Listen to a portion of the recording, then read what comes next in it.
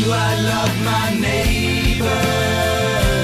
Do you love them? Can I feel his pain and his need? They really need you. Welcome to Freedom to Choose, brought to you by Just As I Am Ministries, giving hope to people caught in the devastation of addiction. Hosts Rich and Susan Collenberg found freedom from 25 years of out-of-control drug and alcohol addiction. They are living testimonials, and in their series, The Kingdom of God, What Went Wrong with the Human Brain, Rich and Susan share messages on the problems we face and how Jesus Christ is the remedy to reasoning and thinking right thoughts. Learn how to break free from the chains that may bind you or your loved ones. Here's Rich and Susan on Freedom to Choose. Hello, everyone. My name is Rich Collenberg. And my name is Susan Collenberg. And once again, I'd like to welcome you to our new series, The Kingdom of God and What Went Wrong with the Human Brain. In this series, we're going to explore what happened to humanity and what God has done to set humanity right. Why are we so addicted to sin? And why are we so selfish? It's our hopes to establish in your minds and in ours what humanity's true problem is. And by doing so, come to understand that the wrong treatment, even if administered with more frequency and intensity, will still produce undesirable results. Jesus Christ, of course, is the remedy. But what does that mean? Teachers teach people what to think. Educators educate on how to think. In this series, we're not here to tell you what to think, but only to lay out evidence so that together we can all learn how to reason and think better. Susan, could you please open with a word of prayer? Yes. Our loving Father in heaven, we thank you once again for the opportunity to open your word and to see more about your character of love. We pray that you'll send your Spirit to be with us and everyone who's listening, that you may impress our hearts and minds to learn more about you. And we thank you in Jesus' name. Amen. Last time we talked about the statement, and it bears worth, we want to repeat it because it's going to kind of be the theme going through this series, is the wrong treatment, even if administered with more frequency and intensity, will still produce undesirable results. And what does that mean? It means that if we treat the problem with the wrong fix, it will usually make it worse. And the more that we treat it with the wrong fix, the worse it will get. It's just the way things are. What happens if you put butter on a burn? They used to think that was a good idea. But if you put butter on a burn, it'll make it worse. You put more butter on a burn, it'll make it worse. That's the way it is. And I think that's what we do in addiction. Let's use the metaphor maybe of a flat tire, okay? You can put air in it over and over and over. What do you still have? A flat tire. Still have a flat tire. You can air it up with more frequency and more intensity, but you still have a tire that's not dependable. It won't fix the problem. This applies to anything in life. There's an old saying, you can always tell who's losing the argument. It's the guy that's talking the loudest. And if all you have is the volume, even an argument without the truth, you can argue and argue and argue, and you can turn the volume up and turn the volume up and turn the volume up. You will not fix the problem without the truth. That's right. And with any addiction, whether it be drugs, alcohol, gossip, gambling, the behavior is really not the problem. The problem is the pain that the person is trying to take away with the addiction. God wants to go deep into each one of us and to fix the problems that are causing us all to self-medicate. He wants to weed our garden. He wants to make us well. He does. That's what he wants to do. He wants to make us well. I like what you said there. He wants to weed our garden because the garden gets taken over by weeds, doesn't it? It does. You don't have to do anything. You don't even have to water, right? In the middle of summer, weeds come up. They come up. Same thing with character traits, right? Bad character traits. You don't have to do anything. You don't have to do anything. You just let yourself go. Let the garden go. You got weeds. Let the mind go. You got bad character traits. It's just the way things are. We can go back to the program one. It's what's wrong, and it's our first birth. That's our first birth. Right. We got a problem with the first birth. That's right. We're born selfish. That's right. We're born in fear, infected with fear and selfishness. That's why everybody has to be born again. It's an infection, and we're going around trying to save ourselves, trying to deflect, and all that kind of stuff. Yes. There were many serious addicts in the Bible. Let's look at two. Remember One of the worst addictions that you can have is to be a cutter. You know, Right. and then of course that was the demoniac. He was a cutter, and then the woman caught in adultery, Mary, who had sexual addictions. And Jesus gave them both different prescriptions because they were both in different stages. And remember the demoniac? What did he want to do? What prescription did he want? He wanted to get on a boat with Jesus, didn't he? Right. What did Jesus tell him to do? Go to Decapolis. Go to the. In other words, you're going to be closer to me if you go to those 10 cities and tell them what I've done for you. That's how you're going to draw closer to me. But what about Mary? What was her prescription? She stayed close to Jesus. She was at his feet. You Where know, she was at his there. feet. She was at his feet when they wanted to stone her. She was at his feet at Simon's, anointing him. She was at his feet at the cross. She was there when he resurrected. In other words, she stuck to him like glue because she needed it, and Jesus knew she needed it. She needed to be right there in his presence. What a prescription! And then he honored her with going to tell the rest of his disciples that he had risen again. Which is a whole nother thing. I mean, that can you imagine? And Jesus, knowing the damage that Peter had done to himself by swearing and saying that he did not know the man, he tells Mary, go tell the disciples and be sure to tell Peter. Right. Peter needed that for Peter his needed brain. it. Yeah. He needed it to get well, to know. And Jesus knew that. You know, God cared. You know, David, he had sex problems. You know, but with Mary and with the demoniac, Jesus went real deep with them. And David, with his problems, anger problems, sex problems, and all that kind of stuff, what did he need for God to do with him? He needed God to go deep with him. And so you find evidence of that David knew that because he said in Psalms, "Search me, O Lord, See and if there's see if there's any wicked way in me, and create in me a clean heart, and renew a right spirit in me." In other words, God, you go in and you diagnose, because right now I'm running on fear and selfishness, and I've got issues. And I've created a mess. I've created a monster out of myself. Search me and find out if there's anything, you know, and God went deep with him. You know, it's great to claim the blood of Jesus, but what does that mean? Because we do that, and that has healing properties, but in what way? It's a metaphor. See, Jesus said, unless you eat my flesh and drink my blood, you will have no part in me. That's a metaphor for something. What do you suppose that is?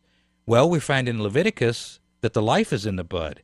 So, in other words, and we talked about it last week, the circulation, the life is in the blood, and when they slayed that little lamb, they broke the circulation, and they took the life.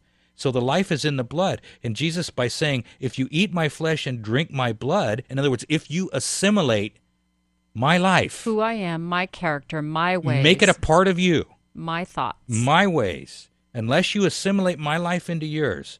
The Bible says, let this mind be in you that was also in Christ Jesus. God wants us to partake of him. God is asking us to let him go deep. Let him get to the root of our problems.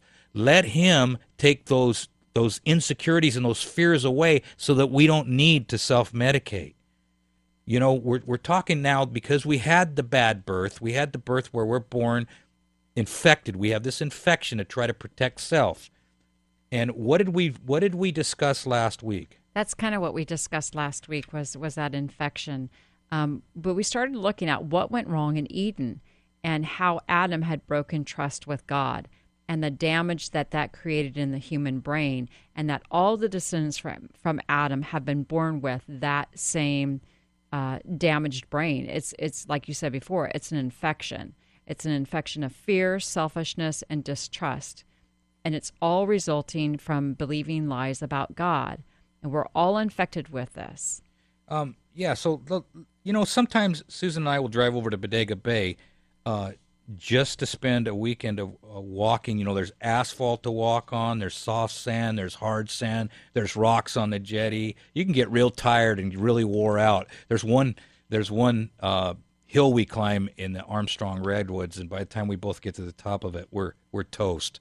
But you know what? It feels good to exercise. But the reason why we like to go over there is because there's so many different walks. It's different to walk on the beach. It's different to walk in the redwoods. It's different to walk on the floor of the redwoods. There's many different walks. And in a spiritual sense, if you go to the book of John, you'll find two different walks of life, kind of like bookends. And this is the all-encompassing thing that Jesus wants to do. In other words, if you think by any stretch of your imagination that you're not included or that you've done things that are too wrong or too bad, I think if you read John chapter 3 and John chapter 4, it'll become abundantly clear to you that you're in the mix, whether you like it or not. God has included you. If you go back, you'll find that Nicodemus in John chapter 3, and you'll find the Samaritan woman in John chapter 4. This is a representation that Jesus will walk with anyone in all walks of life. Nicodemus was rich. That woman was poor. Nicodemus was famous. The woman had no name. Nicodemus was well educated. The woman didn't have an education. You couldn't get an education in those days if you were a woman. Nicodemus was well liked. The woman was shamed. She was an outcast. How do we know that? Because she's getting her water at noon. When all the women used to go get their water, they would get it in the morning when it was cool. Now, Nicodemus was well liked. The woman was shamed. She was a social outcast. Nicodemus was slow to learn. The woman was fast to learn. Nicodemus was afraid to evangelize. Remember, he wanted to meet Jesus at night. The woman evangelized immediately. Yes, she went back and won her whole town over. Yeah, she won the whole town over. And so this covers the broad spectrum of humanity. Rich versus poor, like versus unlike, popular versus unpopular, man versus woman, Jew versus Gentile. It's all there. Everybody, all inclusive. And right smack dab in the middle of these two stories is John 3:16. And right smack dab in the middle of that text is the word whosoever. Right. And in order for us to walk with God, we need to know who he is. Hopefully this series, we're all going to come up with, clear up some of those misconceptions about God. Lies have been circulated about our God, mainly from the pulpit, and they have turned God into an angry, vengeful, sometimes we call it justice, tyrant with a hair trigger when it comes to administering that just punishment to his erring children. That's not what God is like. How did Jesus straighten Nicodemus out on this issue of wrong concept of God? Nicodemus had spent his entire life administering the wrong treatment for his condition. He called this treatment God, he worshiped him, and he did everything he thought he was supposed to do to avoid punishment. Folks, that's not love. That's coercion. Have you ever been there? Maybe like Paul. What changed about Paul? You mean to tell me Paul worshipped God his whole life and then got converted on the road to Damascus after a whole life of religion? Could that be possible even for us? No way, right? We've got Jesus, right? Well, what if we've got the wrong picture of Jesus, just like Paul had the wrong picture of God? Is the new birth a part of that? Is the new birth a one-time event, or is it a process? Well, what did Paul say? I die daily. I die daily. You know, when Jesus speaks of the new heart, he means the mind, the life, the whole being. To have a change of heart is to withdraw the affections from the world and fasten them upon Christ. To have a new heart is to have a new mind, new purposes, new motives. What's the sign of a new heart? A changed life. There's a daily, hourly, just like Paul said, dying to selfishness and pride. According to the Bible, where did Paul's rebirth begin? Do you remember Stephen's last sermon? I mean, this is the biblical record. We don't know what went on with Paul other than this is the first time that he shows up or turns up in the Bible. In Acts 7:51, the Bible says, "Ye stiff-necked and uncircumcised in heart and ears, you do always resist the Holy Spirit, as your fathers did, so do you. Which of the prophets have not your fathers persecuted? And they have slain them, which showed before the coming of the Just One, of whom ye have been now the betrayers and murderers, who have received the law by the disposition of angels, and have not kept it. When they heard these things, they were cut to their heart, and they gnashed on him with their teeth. But he, being full of the Holy Ghost, looked up steadfastly into heaven, and saw the glory of God and Jesus standing on the right hand of God, and said, Behold, I see the heavens open, and the Son of Man standing on the right hand of God. Then they cried out with a loud voice, and stopped their ears, and ran upon him with one accord, and cast him out of the city, and stoned him. And the witnesses laid down their clothes at a young man's feet, whose name was Saul. And they stoned Stephen, calling upon God, and saying, Lord Jesus, and they stoned Stephen, he calling upon God, and saying, Lord Jesus, receive my spirit. And he kneeled down and cried with a loud voice, Lord, lay not this sin to their charge. And when he had said this, he had fell asleep. Wow. I wonder how that rang in Paul's ears. By the way, do you hear any vengeance in Stephen's voice? What about Christ when he was tortured and killed? Do you think Paul might have heard the stories about what Jesus said when he was on the cross, hanging there, when people spitting on him, telling him to come down off the cross? You see, this is the way that we kind of think that God is like a doctor. He's the great physician. He wants to make us well. What do doctors do? Do they take vengeance out on patients, or do they take the vengeance out on the disease? You see, I remember having bronchitis real bad once, and the doctor gave me a Z-Pack, and he took the vengeance out on the disease because he cared about me. And that's what doctors are interested in. They hate the disease. They hate it when a patient goes downhill. They hate to lose patients. They hate that disease. And that's where we're at with sin. God looks at us and he sees how sin has corrupted our minds and our hearts and infected the way that we treat each other. And he wants to heal us from that sin, from that disease of sin. It appears that from that point of Stephen's stoning, God began the process of untangling the distortions that Paul had in his mind about God. God began to take vengeance on Paul's disease of fear and selfishness. You see, Paul's God was an angry, punishing God. Therefore, it was perfectly okay for him to go ahead and punish those who didn't believe like he did. God straightened him out with a new picture of himself, beginning with Stephen. Now, last time we looked at the laws of reality, and let's review just a little bit, like the way the master builder put the planet together. And everything gives, everything shares, everything. It's just basically the law of love, the law of life. Jesus says, if you give, you will receive. And you know how the oceans, the oceans give the water to the clouds give the water to the mountains, and the mountains give the water to the lake. The clouds give the water to the lakes, and the lakes give the water to the streams, and the streams give the water to the ocean. It's a cycle. And you have the law of life, which is a circulatory system. That's the cycle. You break that circulatory system, you die. If you this time, let's look at the law of worship. 2 Corinthians 3:18 says, "And we all, with unveiled face, beholding the glory of the Lord, are being transformed into the same image from one degree of glory to another. For this comes from the Lord, who is the Spirit." Don't we say, like father, like son? It's just the way things are. We become like what we worship and admire. It's how life is designed to operate. You choose, you want to become. You want to become a gossip? Who are you going to hang around by choice? And it's a simple explanation when kids go into a kung fu movie. What happens when they're coming out of They're doing kung fu. That's it. They are watching and they like to imitate.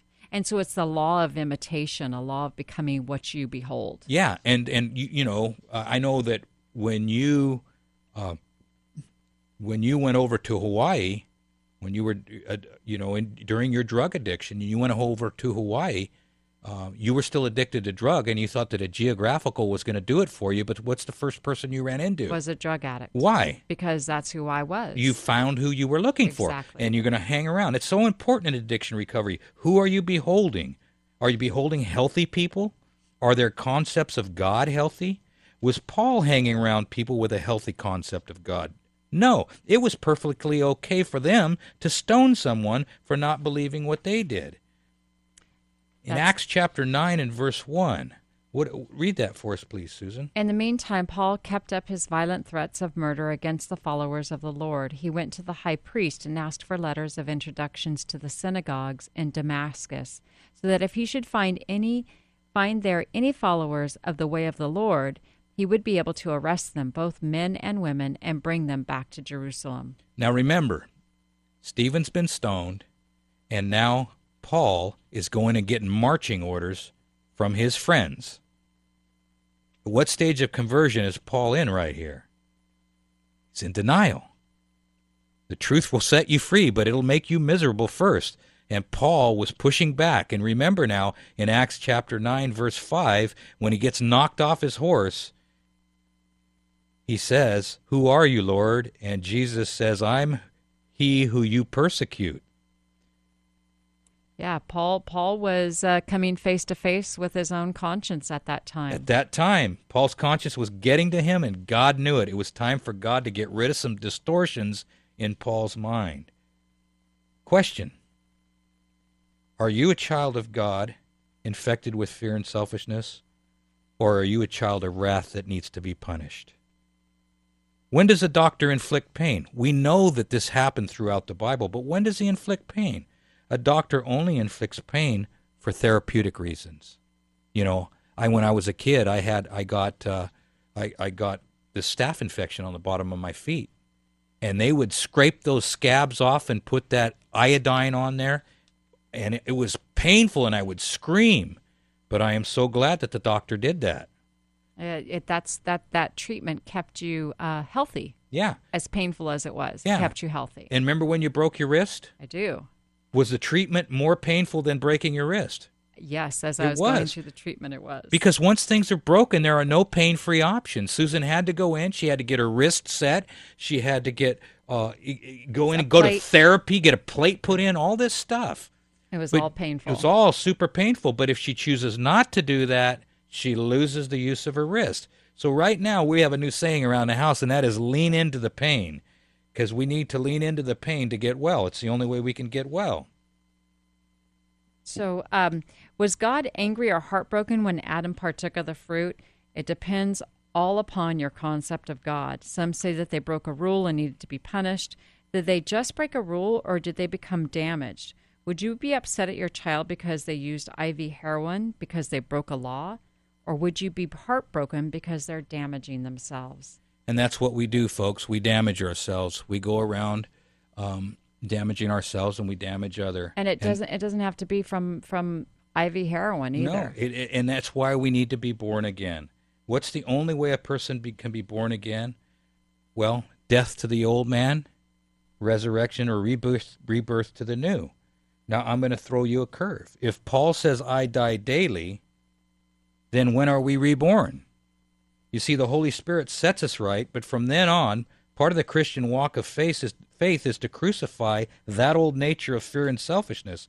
In this regard, we're to do those things that encourage spiritual growth. You see, the farmer plants, he plows, he cultivates, he fertilizes, and he waters. He does all the things that encourage the growth. But the growth is still a miracle. We have to understand that we as Christians are to do those things that encourage our spiritual growth. We must partake in it. We've got to participate in it. But we can only participate in it with the understanding that the growth is still the miracle. I can't break my arm and then expect and tell the doctor I need to play tennis next Friday. It doesn't work that way. Once things are broken, there are no pain-free options, but we as Christians need to lean into that pain. Now, next time, we're going to talk about the devil and declaratives. And if you need to get a hold of us, if you want to talk about things, our number is 916-645-1297, and our website is www.justasiamministries.org. We've got resources there. We've got we can talk to you if you're struggling with an addiction or any issues like that. And remember, folks, there are only two ways to live your life. One is like nothing is a miracle, and the other is like everything is a miracle. And you have the freedom to choose. Do I love my neighbor? Do you love them? Can I feel his pain and his need? They really need you. Thank you for listening to Freedom to Choose in the series The Kingdom of God, What Went Wrong with the Human Brain? If you or someone you know is living in the captivity of addiction and having trouble finding freedom, Rich and Susan Cullenberg are living testimonials that God does work miracles. They've created a 7-step, biblically based handbook and a recovery workbook to move those you love toward freedom. If you'd like to order the Addiction Recovery Workbook for yourself, someone you know, or your church, call Rich and Susan at 916-645-1297 or go to justasIamministries.com and they'll send one to you. As a nonprofit, they are supported by people like you. Contact them at 916-645-1297 or online at justasIamministries.com. Thank you for listening. And remember, you can do all things through Christ who strengthens you.